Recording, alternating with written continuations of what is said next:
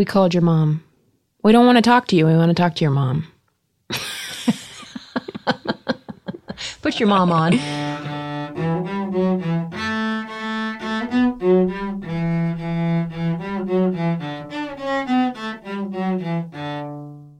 don't have any blueberries in my teeth today, do I?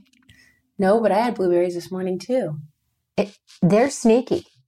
Well, they were delicious for me. You know what? What's happening here in the Midwest? Well, I don't even know if Ohio's considered Midwest, but it is. You can buy blueberries. They look like blueberries. And when you're biting them or chewing them, rather, it's like it would be with a blueberry, but they don't have a very good taste. It's like there's no taste. So what's that mean? What do you mean? You're telling me they're selling blueberries with no taste? You're just saying the blueberries aren't good right now. They're not good. They're not really in season. You were making it seem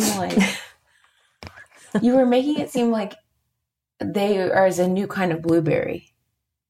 It looks like it. These were called. I was just reading a whole thing about how Brussels sprouts in the 60s and 70s are just fundamentally different than Brussels sprouts today. Like, people used to make fun of Brussels sprouts as like, oh, that's the vegetable that tastes bad, and then they try it now and it's like, oh, this tastes great. But it's because the actual genetic vegetable has changed. And really? That's a good thing, I think. Those things were awful.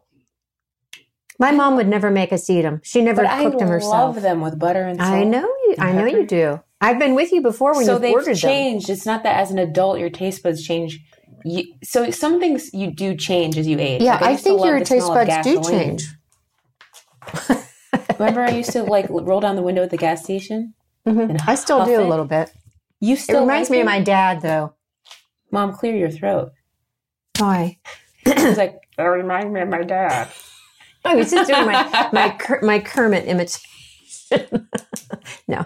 Okay, this is one thing to put on the to-do list. I know we've been talking about blueberries and Brussels sprouts, but also, have you tried cotton candy grapes? I just want to throw it out there.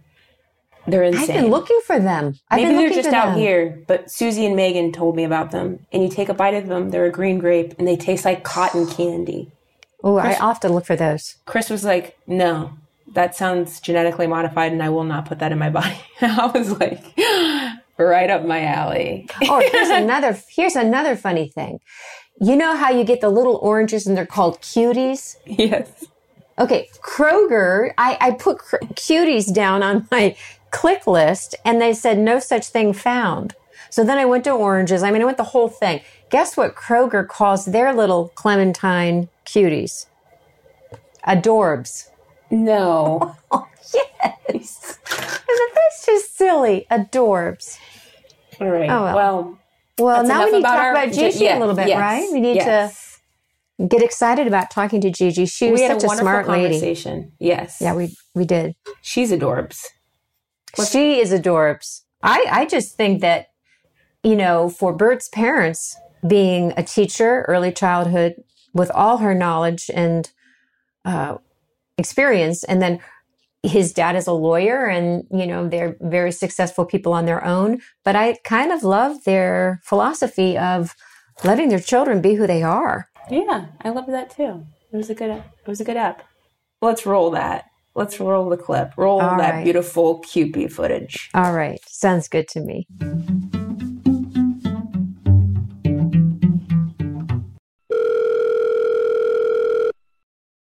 Hello? Gigi? Hey. Hi, Gigi. You confused me with the Zoom thing because I'm used to Zooms on mine. That's okay. We didn't want to make you, have to see Look at us. Yeah. I like audio call creates, so good. Yeah, I also think it's one of those things where you as a mother have more probably experience with it than most mothers at my mom and yours age, but with Zoom and things, but more about podcasts than most mothers would. And nowadays podcasts are also visual. They used to just be radio. Oh, right. It's what happened. So that's why I prefer no video and just audio. So you don't have to put makeup on or anything. Oh, yeah, that's very true. Usually I have, I do, now in the last 8 months, all of my work is done on Zoom. on video conferencing, and our meetings are all virtual. Is that me? And you have to clean your office, which is, you middle of something. And I like to work in the middle of chaos. For some reason, that's the way my brain works. That's my kind of gal right there. Yeah. So, but people don't like to hire you when they see your office. They go, "Oh my God, this woman's brain is crazy." We're so happy to talk to you. This is a real treat. I know. Thanks for taking the time, Gigi. I know, you're with your grandkids a little bit during the days, it sounds like, and working. And you're you're a tour bus transplant to Los Angeles, it sounds like. Oh my God, yes. Yes. How was that? How was a tour bus across the United States? Was it fun? Was it crazy? Was it relaxing? It was all of those things, I think. The only problem was you don't move. You don't get up and you don't walk around if it's in motion, because you will be in motion. My Al, Bert's dad, had just broken his hip 2 months before. So I didn't, we just wanted to get there with all of our bones intact. So we watched, he worked on the bus. He would open his computer and he, continued working, because 8 hours a day in the bus is it's a long drive. Yeah, it's kind of a job in itself. Just what Bert is very different than, just taking a trip where you're trying to get someplace. Mm-hmm. But it was absolutely lovely. And we watched a lot of TV, and, it was delightful. But did you sleep on the bus too? We did not sleep on the bus. Leanne really advised us to go into hotels, and that was the saving grace, because to get up every day, when you go into a hotel, you spray it down, you wipe it down, and but hotels are pretty aware these days of how they have to sanitize, so that they're not on the 6 o'clock news as the COVID hotel, Inside Edition, right? They do that. Yeah. The string of Hampton Inns. What's on your, tune in, find out what's on your nightstand. Yeah, they use that black light. Yeah. Oh, gross. Yeah. I know. And so he picked you up, Gigi, he picked you up in Florida then? Picked us up in Tampa. Okay. And, if you've seen Bert's tour bus, it's a wee tad ostentatious. So, although it was not Bert, I can't believe not Bert. No, it was pink and blue, which I thought was interesting, and then Bert shirtless and Hot Summer Nights on the side. So it's not something perfect. that neighborhood, because it reminds everybody that your son's a little bit out of bounds. It is nice to drive down the highway and have everybody honking at you. Oh my gosh. And then the look of disappointment on their face when these two old farts wave out the window to them. Where's Bert? Where is he? Oh, he went into one hotel, and this poor little kid, well, not, a young adult, comes flying. Is he here? Is he here? And I thought, they're working next year, Oh, dear. It's his tour bus, his driver said, no, these are his parents. And the look of disappointment on that kid's face was hysterical. So, yeah. Oh, that's cute. That's cute. It was interesting. And we don't know when we're going back, because we don't know what, we may be here for quite a while. I was going to say, this must be the longest you've been in LA. I mean, to be honest with you, we've just met now over the phone, but I'm a comic like Bert, and I'm used to touring most of the time. And this is also the longest that I've been in LA. And I moved here 13 years ago. I mean, I'm normally just in and out. My daughter, 8 months. That's a long time. Yes. Oh. Yeah. That's very true. And Al and I really were quite fine with, not quite fine, but, resigned to staying in Tampa for Thanksgiving and Christmas. And when Bert has always had, if Bert wants something, it happens. Mm-hmm. And Bert wanted it. And he had originally arranged to bring us in for the birth of Cotty's little girl. And Albert hit the day before the bus was to pick us up, or the week before the bus was to pick us up. So, oh my gosh. you know, that was what it was like raising Bert. If Bert wanted something to happen, it happened. And so Bert was going to get us to LA. Now, but he has not, he does. I don't see that determination in getting us home. So that's why I say maybe. I think they're probably really excited that you're there. And how exciting to, you know, is it a little girl, a little boy, this newborn? Yeah. Well, Bert, of course, has two teenagers. Yeah. And Cotty and her husband, Mike, have a 3-year-old little boy who is and a 2-month-old little girl. The little girl's absolutely princess perfect. And the little boy, I think, is absolutely normal.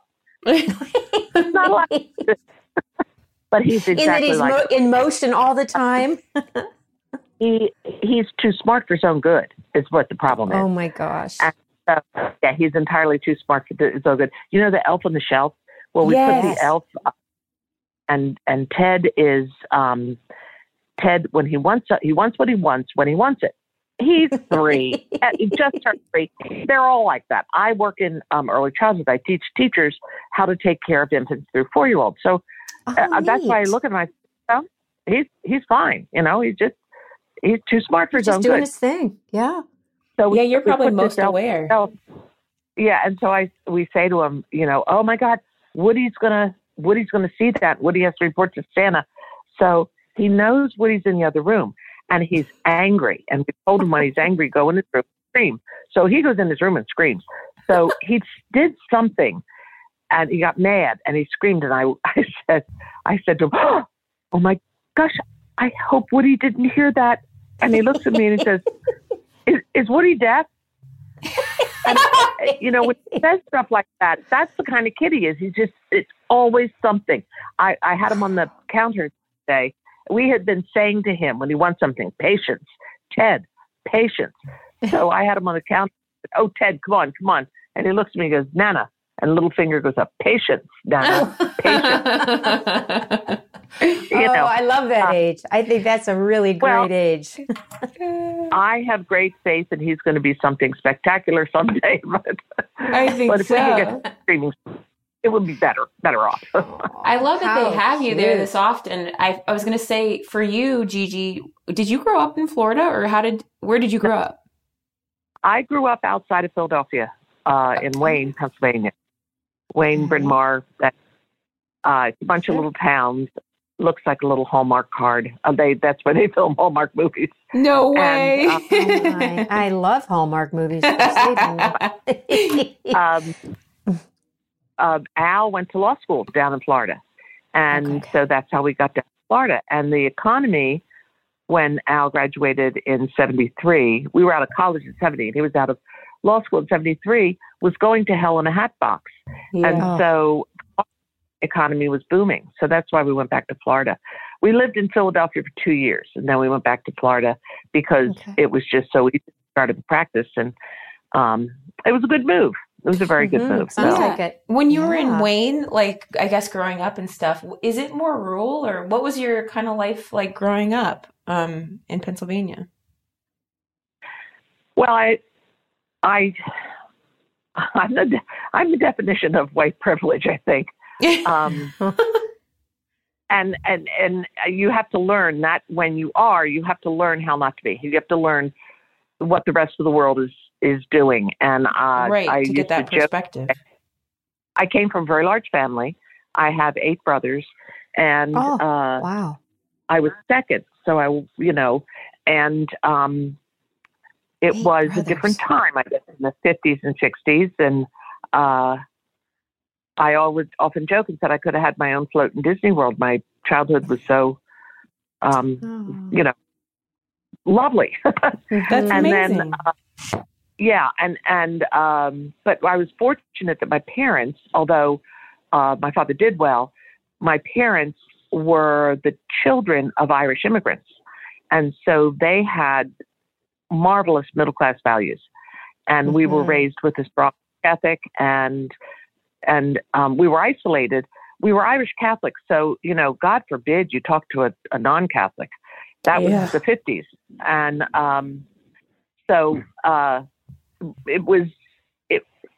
I was very isolated. And then when Al and I were married right out of college, and did you guys meet in Florida? In Wayne, you and Al? Yeah, Al was from Long Island, and he went to prep school down in Malvern, Pennsylvania, and I was at the girls' school, and he was at the boys' school. And so I knew him at school, but we started dating, and he went to Villanova on down, which is it's a university, a little town down and then I went to a college up close by. And then, so we dated all through college and married, but then we went down to Florida for law school. And that's when I had to grow up. And it was the best thing that ever happened to you, is when you go out and you're put in a position where nothing is familiar, and you have got to figure out how you're going to navigate this and figure out, just because you came from a certain set of experiences does not mean that they were important enough for you to try to be upset that you don't have them anymore. Right. It really is. I mean, like you're saying, it's sink or swim there. I obviously have friends that we grew up with that were like you're speaking of, more privileged or well-to-do, or had a certain sort of lifestyle. And it can really go either way, getting you, throwing yourself into that real world experience of saying I think it's that idea of where money comes from, even for me, when I didn't come from money, and I started making money as a comic out here, it's still so precious to me that I'm I can go out to eat, because I remember the days of not being able to. So I think it's that smack in the face of oh, this stuff costs things. Yes. I was always so shocked when I was subtracting in my checkbook. What the heck, Yes, exactly. Sometimes I still look at my credit card and I'm no, how could that be? And I add it all up and I'm checks out. That definitely checks out. You did that. You bought that. I did that. I went ahead and did that. Did you, when you went to Florida and Al was going through law school, were you teaching? You said you had a background in early childhood. What were you were you working with children at that time, or what were you up to? Yeah, no, I was a classroom teacher. I taught third grade. Oh, I taught for 2 years, and I had Bert. And in the early 70s, childcare was, first of all, very expensive. And second of all, extremely hard to find, because, and so I stayed home, and Al finished his third law school. And then when we came up to Philadelphia, we moved back to Philadelphia, I tutored and I worked part-time, but really was a stay-at-home mom for Bert and Annie. And then when we back to Florida, and of course, Al was working at that point. When we came back to Florida, and they went to preschool, I was offered a job in their preschool, and I took it. That's how I got into early childhood. Then when Bert and Annie went to a private school, and I was offered a job as a first grade teacher there. So I always taught kindergarten first or second or third. And that is still considered early childhood, because the brain is in a stage from birth till age 8. I see. Sure. Yeah. Yeah. And they're such formative years. That's the most formative time of your life. So anyway, then as they got older, I just kept doing. I'm not someone that ever applies for a job. I'm always fortunate that the job falls in my lap, and I think, wow, that is going to be a great opportunity. So, that's wonderful. That's great. I ran an early childhood center. I was the principal of an early childhood center. And then I did a lot of work nationally for accreditation, childcare. There's the early childhood. You can keep them alive till 5, or you can really educate them and understand what's going on in the brain. But to really educate a child in a childcare setting is extremely expensive. So I would never own a childcare center because I would lose tons of money. Trust me, I would be out on the street. But it's a very it's a critical time of life. Your brain develops 80% of what it needs to know the rest of your life before you're 6. What? Well, if you, Wow. That you is learn to so walk, crazy. I can believe it, though. I mean, I do believe it. 80% of what you need to know before age 6. Yes. Now, you don't need to read. You don't need to do algebra. You don't need physics. But you do need to know how to self-regulate. You need to know how to be self-reliant. You need to know how to communicate. You need to know how to go to the bathroom. You need to know how to walk and feed yourself and take care of yourself. I mean, so when I'm talking about brain growth, I'm talking about the essential life skills that you need to know. And if the child is raised in a negative environment, a negative childcare center, then that impacts the way they think of themselves. So, it's don't start me. And a Bert hears this, like, oh my God, Mom. Well, nobody wants to know that stuff. We do. We're actually pretty fascinated because, I remember, I went to this, experiential therapy program, and they were speaking of, just even people underestimate even what you absorb, experience, and how it forms you from the womb, right? So one of our therapists was saying her mother hid her pregnancy, and how even that can affect someone's development early on or feed into their personality and stuff. Like if it was a hidden pregnancy and it can affect, am I wrong in saying that? Do you agree? Well, the way your parents feel about you is your understanding of your value. Right. Because, so that's probably what it plays into. Right. It does. So I don't know. I don't know much about in utero. Yeah. Other than you need it. I believe it would affect it, but I'm not going to go out on a limb because that's not what I do for a living. Yeah. But I know that if the child looks into the face of the parent, it's the mirror he or she looks into to see how they're doing. And in any relationship you're in, if your partner is in a bad mood or is angry at you, it affects you. And children don't understand that you're angry at the mailman or at the barber. Right. You're angry. And so that's why divorce is so hard on children, because they believe they caused it at some level.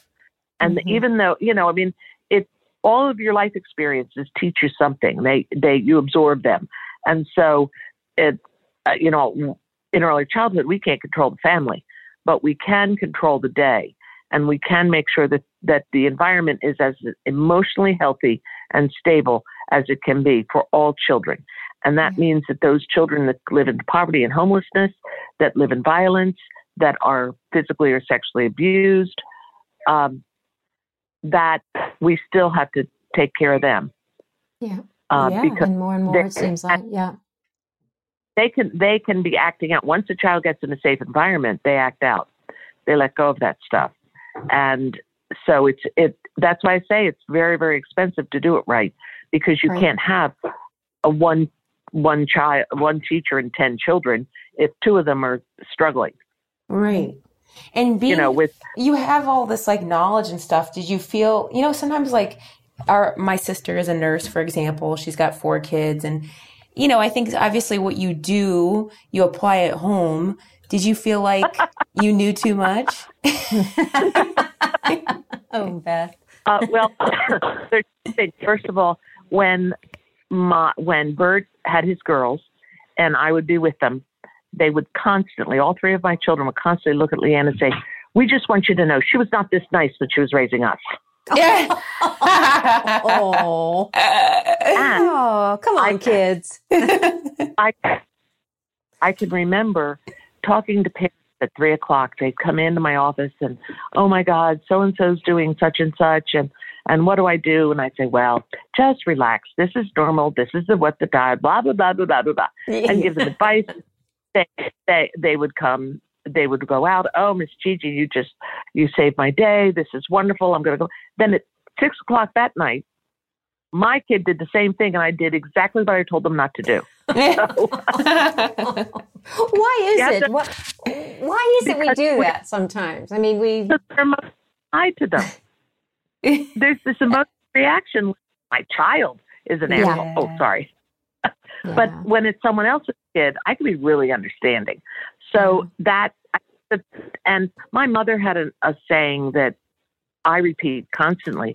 And she said, please don't brag about my child. They'll make a liar out of you in 10 minutes. And, oh, you know, gosh, that's funny. Well, you know what, though? I also taught music, though, for 34 years. And I retired 3 years ago. And I think it also is that when you're in school all day and you're dealing with so many children and so many situations that you don't always have like a downtime between leaving school and then, picking up your kids or, well, I think it goes both ways though. I mean, kids can be a hit. Like I could be a hit over at Fiona's or Amy's. And then the minute I come home, I'm like, whatever, Mom, leave me alone. I know.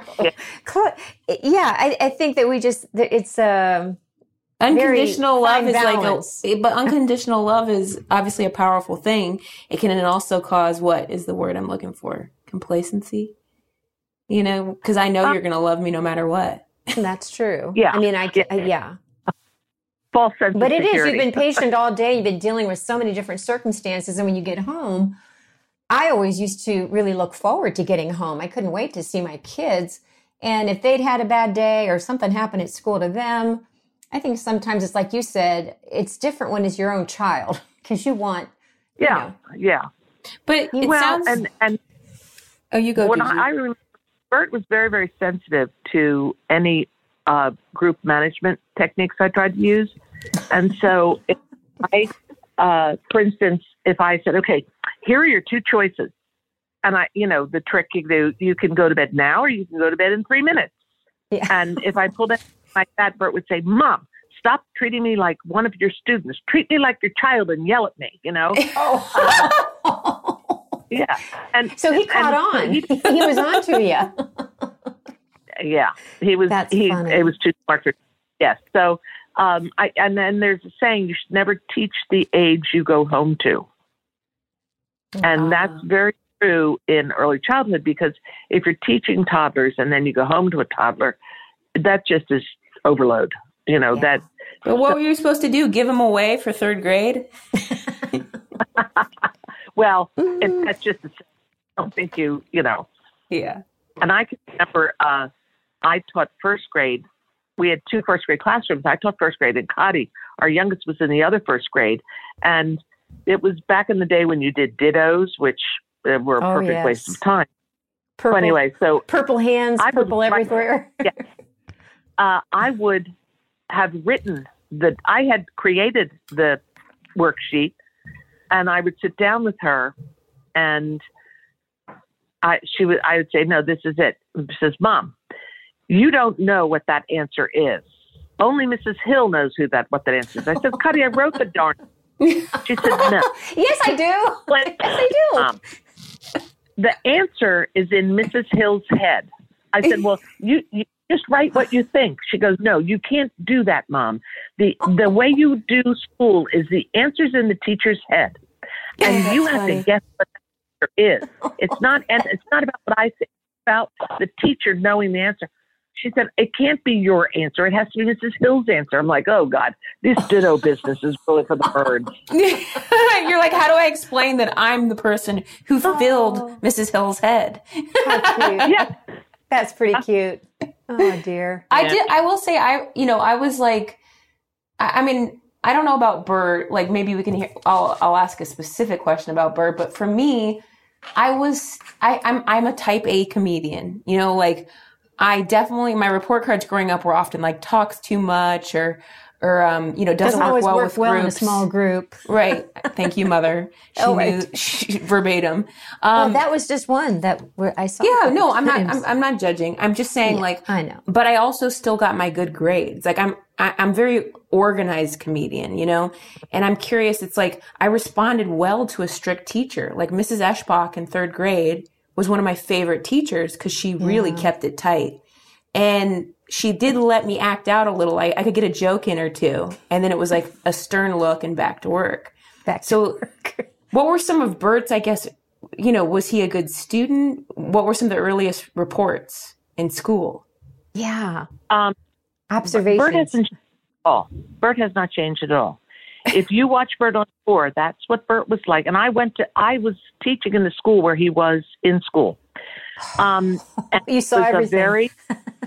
Yeah, it was a small, private, la-di-da, upper crust school. Mm-hmm. Bert never understood that.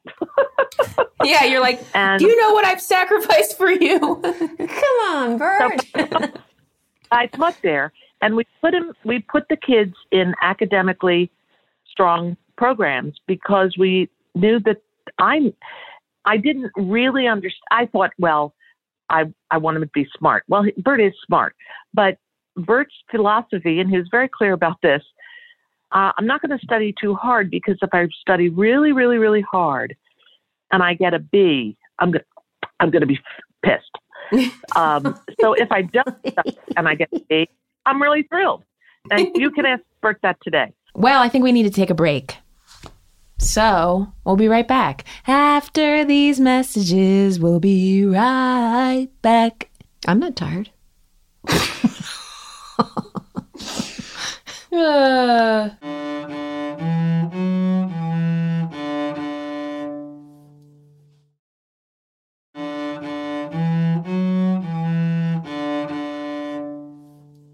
In 5th grade, there was a test. This was what Bert was like.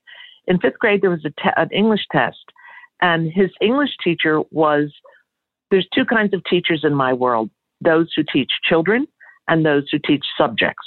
And if you're teaching children, you're intent on their learning, and they know it. If you're teaching a subject, you don't care about the kid. You don't care. I taught it. You should have learned it, is the attitude. Maureen Smith, Bert goes up to her after the test, and she said, Bert, what's wrong? You failed. He goes, look, Mrs. Smith, trust me. It's not you. It's me. I didn't even study. She said, and there were teachers, Bert going through school. If you were a good teacher, you loved Bert and you knew how to make it work. Mm-hmm. If you were a teacher that had to be in total control, Bert had a satellite dish on his head. He has heat-seeking missile for making your life a living hell. And it wasn't that he had anything with teachers. It's just school's supposed to be fun, guys. And if I'm not having fun, something's really wrong. And he was there for the social part. And as soon as he got socially connected, then he could settle down and he could study. But the point, he was a B student without trying. Mm-hmm. But it was very hard not to try because his ego couldn't have taken it if he tried and failed. Isn't that interesting? I mean, wow. I can relate to that. I can relate to that. Oh, I can too. But his attitude towards life, and I was thinking about this the other day, he hasn't changed at all. And I don't understand how, even you as a comic, I don't understand how you can do it twice a night when you're tired. Yeah. I don't understand how the same jokes, the same, and I've watched Bert.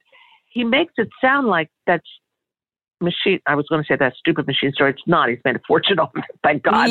But, I don't know. The machine. I don't know. He tells it over and over again, and it makes it, every time he tells it, because I've seen it several times, he brings everybody into the party. And I'm thinking, I just drove you down here to the Improv. I know how tired you are. I know how exhausted you're going to be tomorrow. How do you make it look like fun, and how do you turn it on? And that's the thing about we're very fortunate that he chose to do something that he wanted desperately to do, and he could make it happen. Yeah. And people have said to me, I never knew Bert was that smart. And but the point is, he's that kind of smart. There's all different. There's 12 kinds of smart, to be honest with you. Howard Gardner's different types of intelligence. Howard Gardner, yes. Yeah, the different types they've added. Intelligence. Growing up, it used to be 7, now there's 12 because they added computers and environment.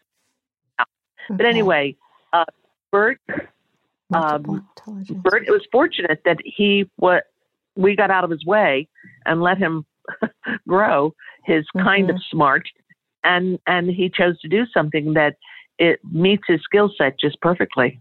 Yeah, because frankly, there's enough malpractice insurance in any profession to cover him.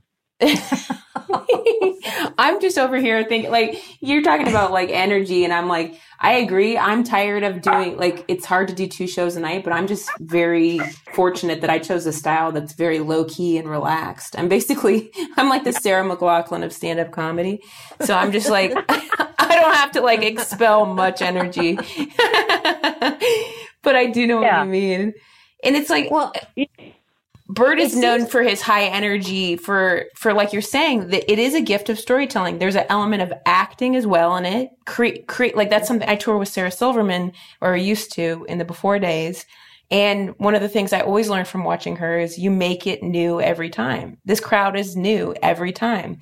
And sometimes I fall into the worry of authenticity and making it real and present. And therefore I feel disingenuous almost repeating the same thing. So in some ways that helps me because I'll generate a lot more material. But in other ways, I am envious of someone like Bert who can, like you're saying, recreate that same story like it's new each time. And that's a gift in itself. I mean, he's also, of course, as we know, known for ripping off his shirt. Was Bert like a never nude as a child? Was he? Well, actually, wait, the opposite of never nude. What am I saying? Was he just a nude baby? Sensory issues. Bert did not like formal clothing. That makes sense. Yeah. He lived in sports attire, shall we say. And what's funny is he lived in a Speedo and a cut-off Nike shirt till he had to go to school. And then the school he went to, where I taught, they wore a coat and tie every day, which I thought was insane. But he did. Like a uniform. Yeah. And then he wore a uniform. And then in his prep school, he had, they didn't wear jackets. I don't remember jackets, but they did have to wear ties. And, Bert did what he had to do, but if it was his choice, no. That explains a lot.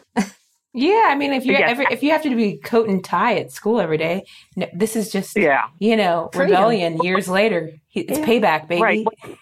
Right. What's funny, Bert's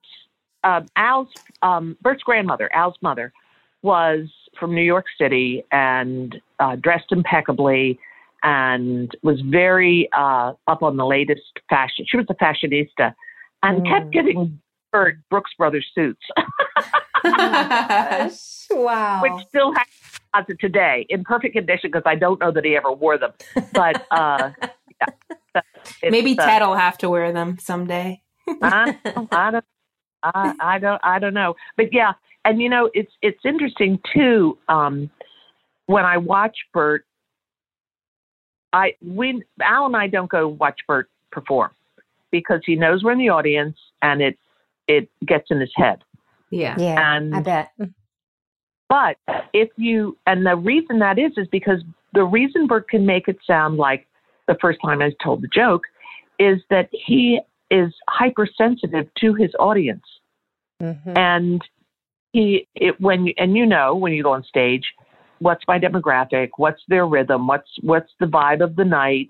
How do I tweak this joke so that it works for this group?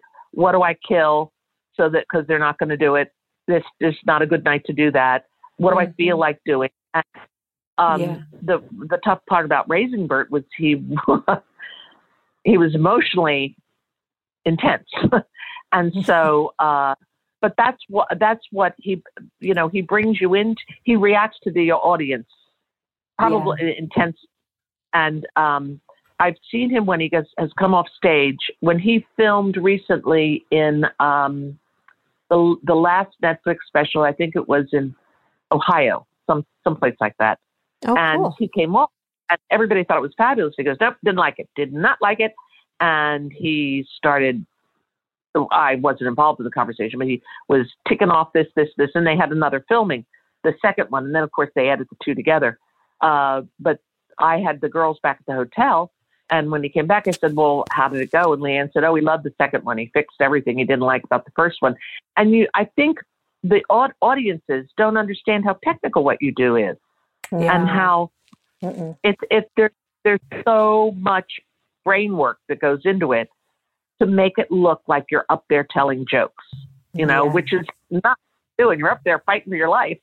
Yeah, exactly. A lot going on. And up so in that many brain. factors. I mean, even if you have, like he does, this fan base that's come out to see him for the taping, there are still factors that you can't ignore. Just how long they had to wait. Were they drinking too long? Were they not drinking enough? Whoa. Is it light? Is it dark? Time of day is what I mean by that. It's just so many elements that come into play, and to catch it on film is already a difficult feat to pull off. It's a lot to juggle. Yeah. But I use most of my second taping as well, and I typically do. But it's like it's trying to catch lightning in a bottle sometimes with a stand-up special. Oh, it's an intense experience that you just sort of hold your breath as his mother. Because whenever Bert tapes, Bert is, I'm sure you know this, painfully superstitious. Yes. So whenever he tapes, Yes, I've heard about where's the long hair that he has from his ear? Oh, it's his eyelash. It's his lucky eyelash. Yes. Lucky eyelash.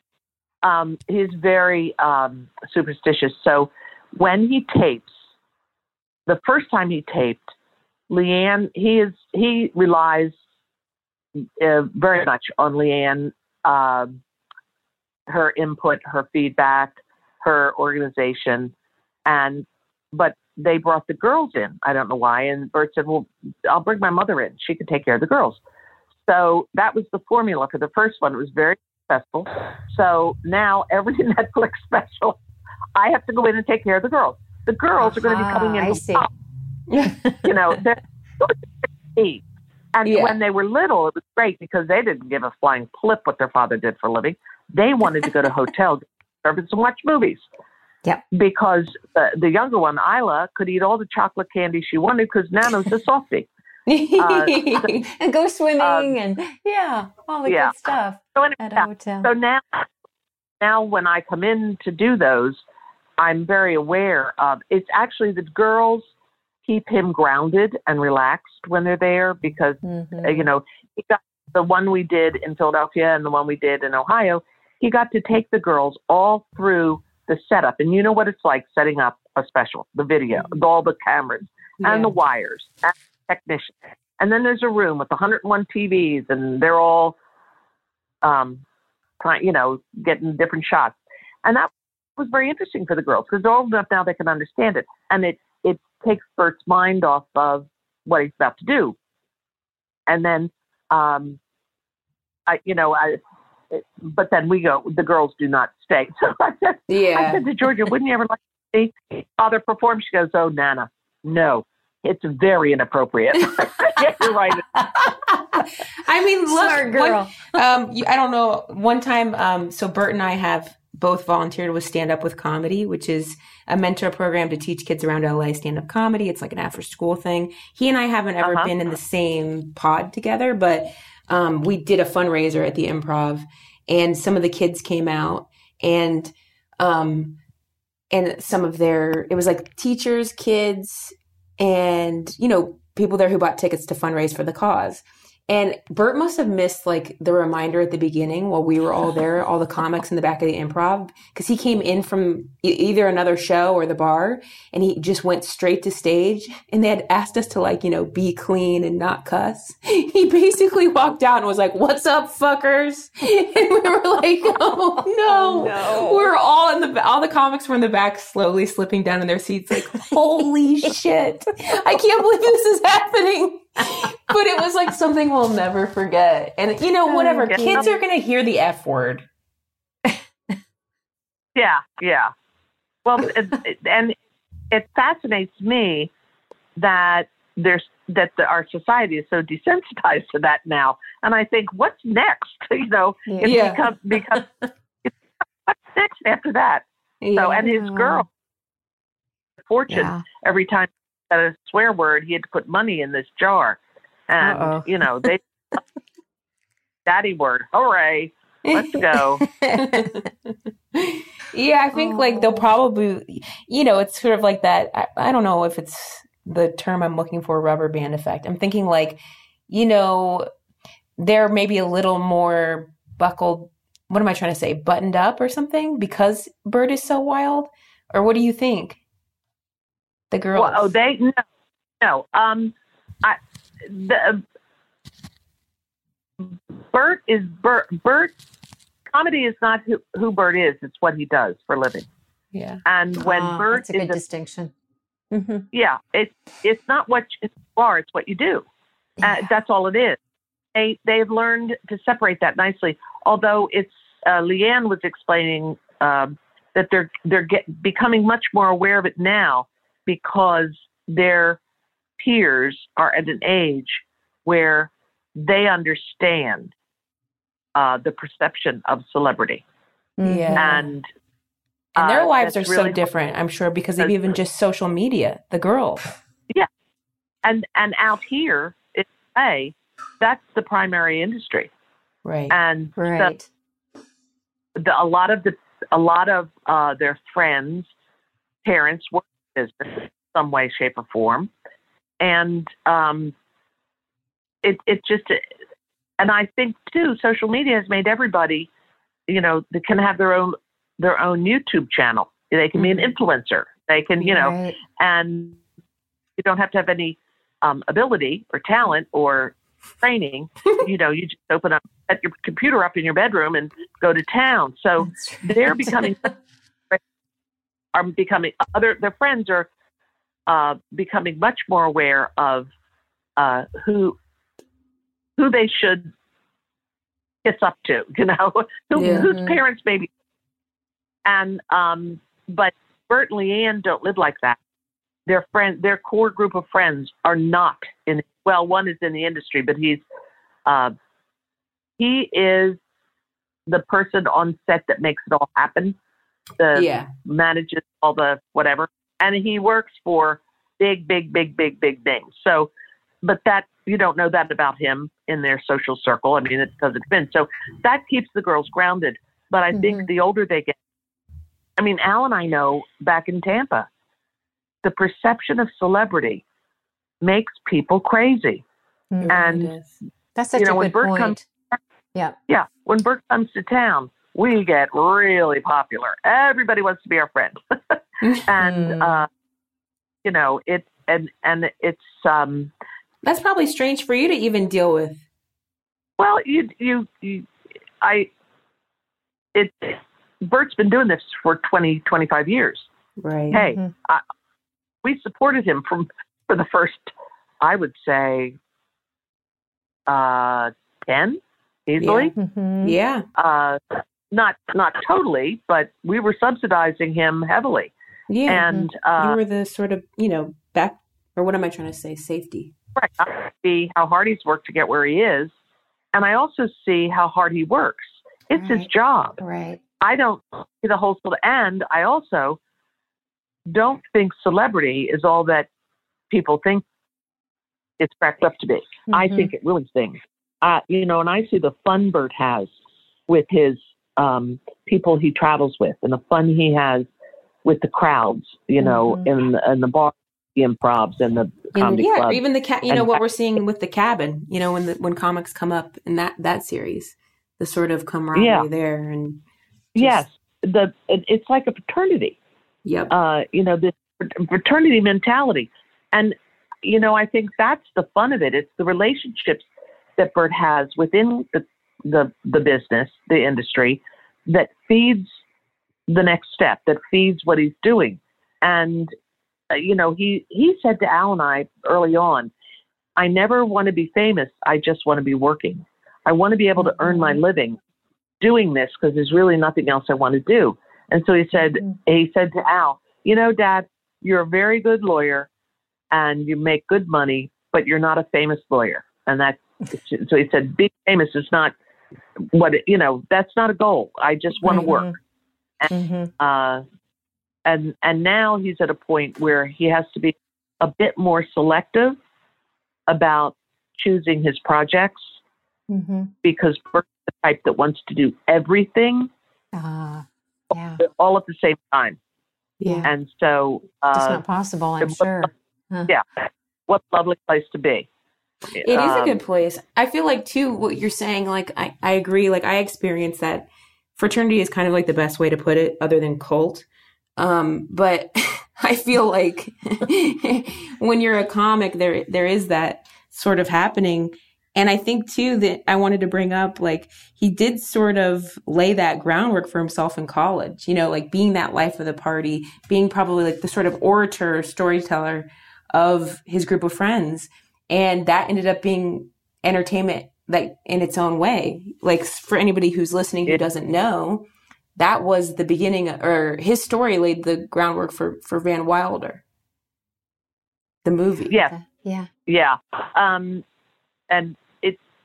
fortunately, his parents didn't know that. Oh, Gigi, that's funny.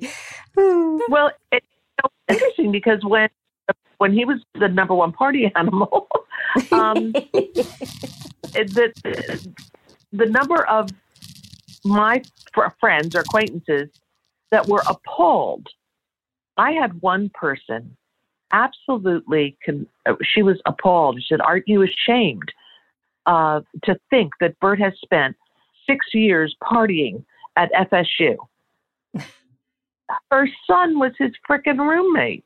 Oh, dear. I wonder. Oh, dear. Are you telling me that you think Bert single-handedly brought this school to the number one party status? I don't think alone. So. I think yeah, exactly. I was going to say, Gigi, it sounds like she's a little jealous that her son was number 2 party animal. There's this two-sided piece of, I want my kid to be to party hardy, but I also want everyone to think they're pure as driven snow. And you're not supposed to go to college with your kids. You're not supposed to know what they do. You're supposed to live the illusion of my kid is actually learning something. But when you end up your kid hates the Rolling Stone, it's a little hard to do that. But yes, I think Bert's college career was very successful because he figured out what he wanted to do and figured out a way to get it done. On the way up to graduation, Al looked at me and said, "You think he'll surprise us with a PhD?" I said, "No, sweetheart. I don't think that's possible. He's not going to get a PhD." Who knows? That might be the next Netflix series. Bert goes back to school. Oh, God, don't say that. I don't know that. But FSU... Wait, what were you going to say, Gigi? Oh, go ahead. Well, FSU was very... they were very... well, Leanne has a saying, they showed their hiney, because they just shunned Bert immediately. And you want to say to them, wait a minute. It's Bert. They acted as if Bert caused them to be the number one party school. They went up to do an one party school. When this guy lived with Bert for a week, as the story goes, and you can confirm this with Bert, but they were voted the number one. They do it every year. There's always a college that's the number one party school. And so if it was FSU, they Princeton Review had anointed them because of votes, the number one party school. And so they went up, they interviewed people and said, if you were to give me the 5 top party people for me to live with to get who would they be? And this is the guy that Eric Herdegard wrote the article, and he called me and he said, Bert's name was on every list. I was fascinated to meet this kid. And with Bert, and it was actually Eric that told Bert he needed to go into comedy, not to go back to Tampa and not to go to Atlanta, but to go straight to New York and to live in the Village and learn how to do stand-up. So that experience, that college experience, brought Bert to where he is today. But it is amazing to me the number of people. It comes from a place of envy, but they resent that Bert's life looks like one big fat party. And you're a comedian, it's not. It's hard work. It is. But that's where this shunning happens. Everybody has to be just like us. Everybody has to be academic and hoity-toity. And no, that wasn't Bert's college experience, but worked for him. Absolutely. Wow. It sure did. I was just going to say, when I've been learning about Bert and listening to you, Gigi, he reminds me of some people I went to college with, and I loved my college experience so much. But there were people like Bert who were so outgoing, so funny, but their real gift was they really knew they just connected with people, and they were genuinely enjoying whatever experience it was. It wasn't a put on. It wasn't, it was just, that's exactly who they were. And I liked what you said about this is what he does, but it's not who he is. But I think who he is someone who really connects with people and likes people. You can just see that. His laugh is hilarious. He just gets people to laugh and to enjoy and to find common ground. Yeah. And I think that makes very successful people. They're very successful. These friends of mine were very successful people, either going into their own business or some of them were teachers, whatever it was they did.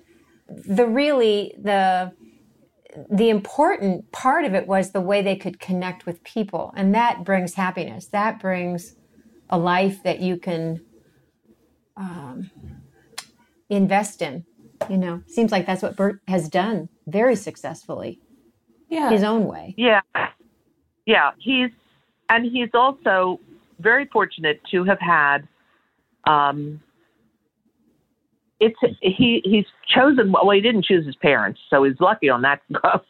Very lucky. Well, he is lucky. Very lucky. But he chose his wife well.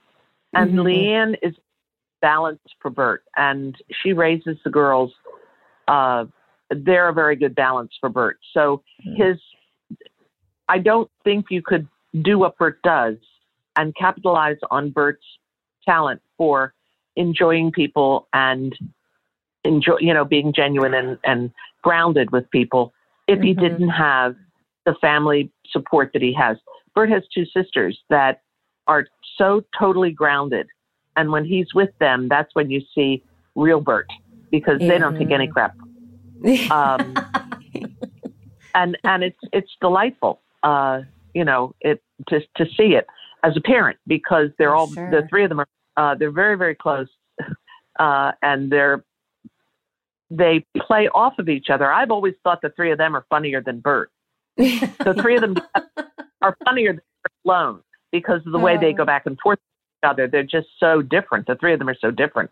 But yeah, I think that is, I think in any walk of life, you have to have a safe place to land, and that strong foundation is where you take. That's what you take off from, and that Bert has that, because comedy is a game of rejection, if you ask me.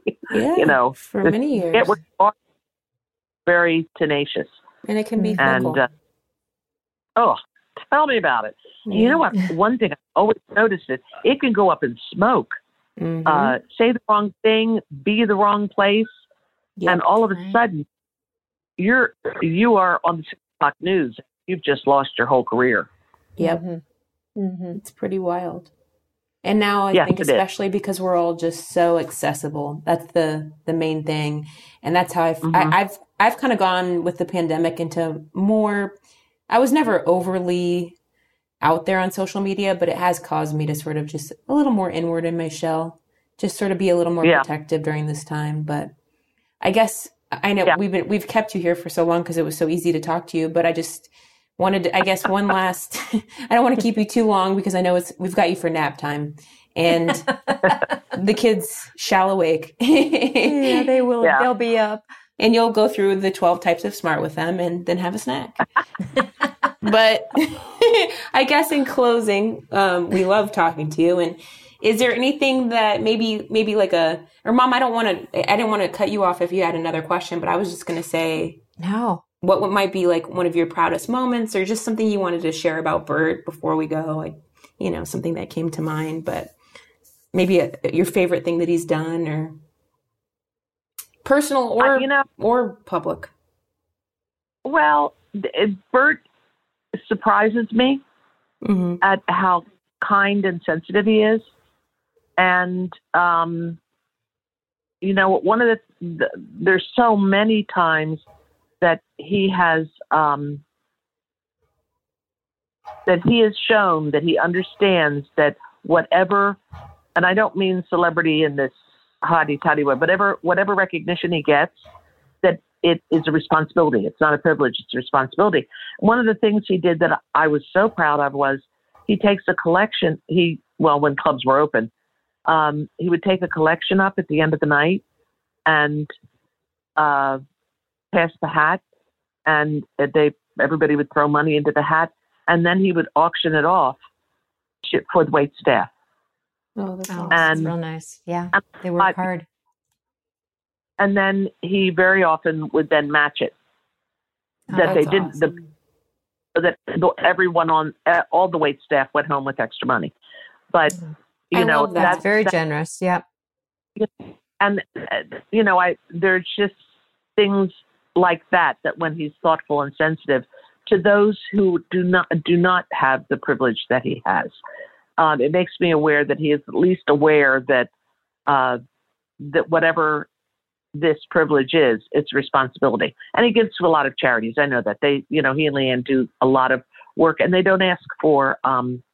They typically do it anonymously because you're doing it because there's a need, and other people don't have haven't had the breaks in life that you have. But no, he surprises me delightfully so. I'm very he can be very proud of how he lives his life. His father and I are very proud of him for how he lives his life, and we don't hesitate to tell him. We wouldn't hesitate to tell him. I never have to tell him. He's very protective and taking care of his sisters, and it's the three of them are thick as thieves, and that is what a mother. That's what a parent looks for. Yeah. Is this family is strong and intact? So, and it is. That. And I loved even getting to hear a little bit from Al too on the cabin as well. It's just, I can see why you're proud. And now we have it documented forever on this podcast. If you ever. Gigi, for real, thank you so much for taking the time to talk with us. We just really loved it and appreciate you. Really loved talking with you. And I've enjoyed it too. I thought this was great. Okay, cool. Well, stay healthy and enjoy those grands and your family. I hope I survive. You will. Of course you will. Yeah. Of course you will. Well, it was wonderful talking Gigi. to you. You too. Have a good rest of the day. Too. Okay. Yeah. All right. Bye-bye. Bye-bye. Bye. Well, this was a great episode with Gigi. I loved it. Thank you guys for listening, and we'll see you next week. We're looking forward to it. Sounds good. Stay safe. Love you. Love you.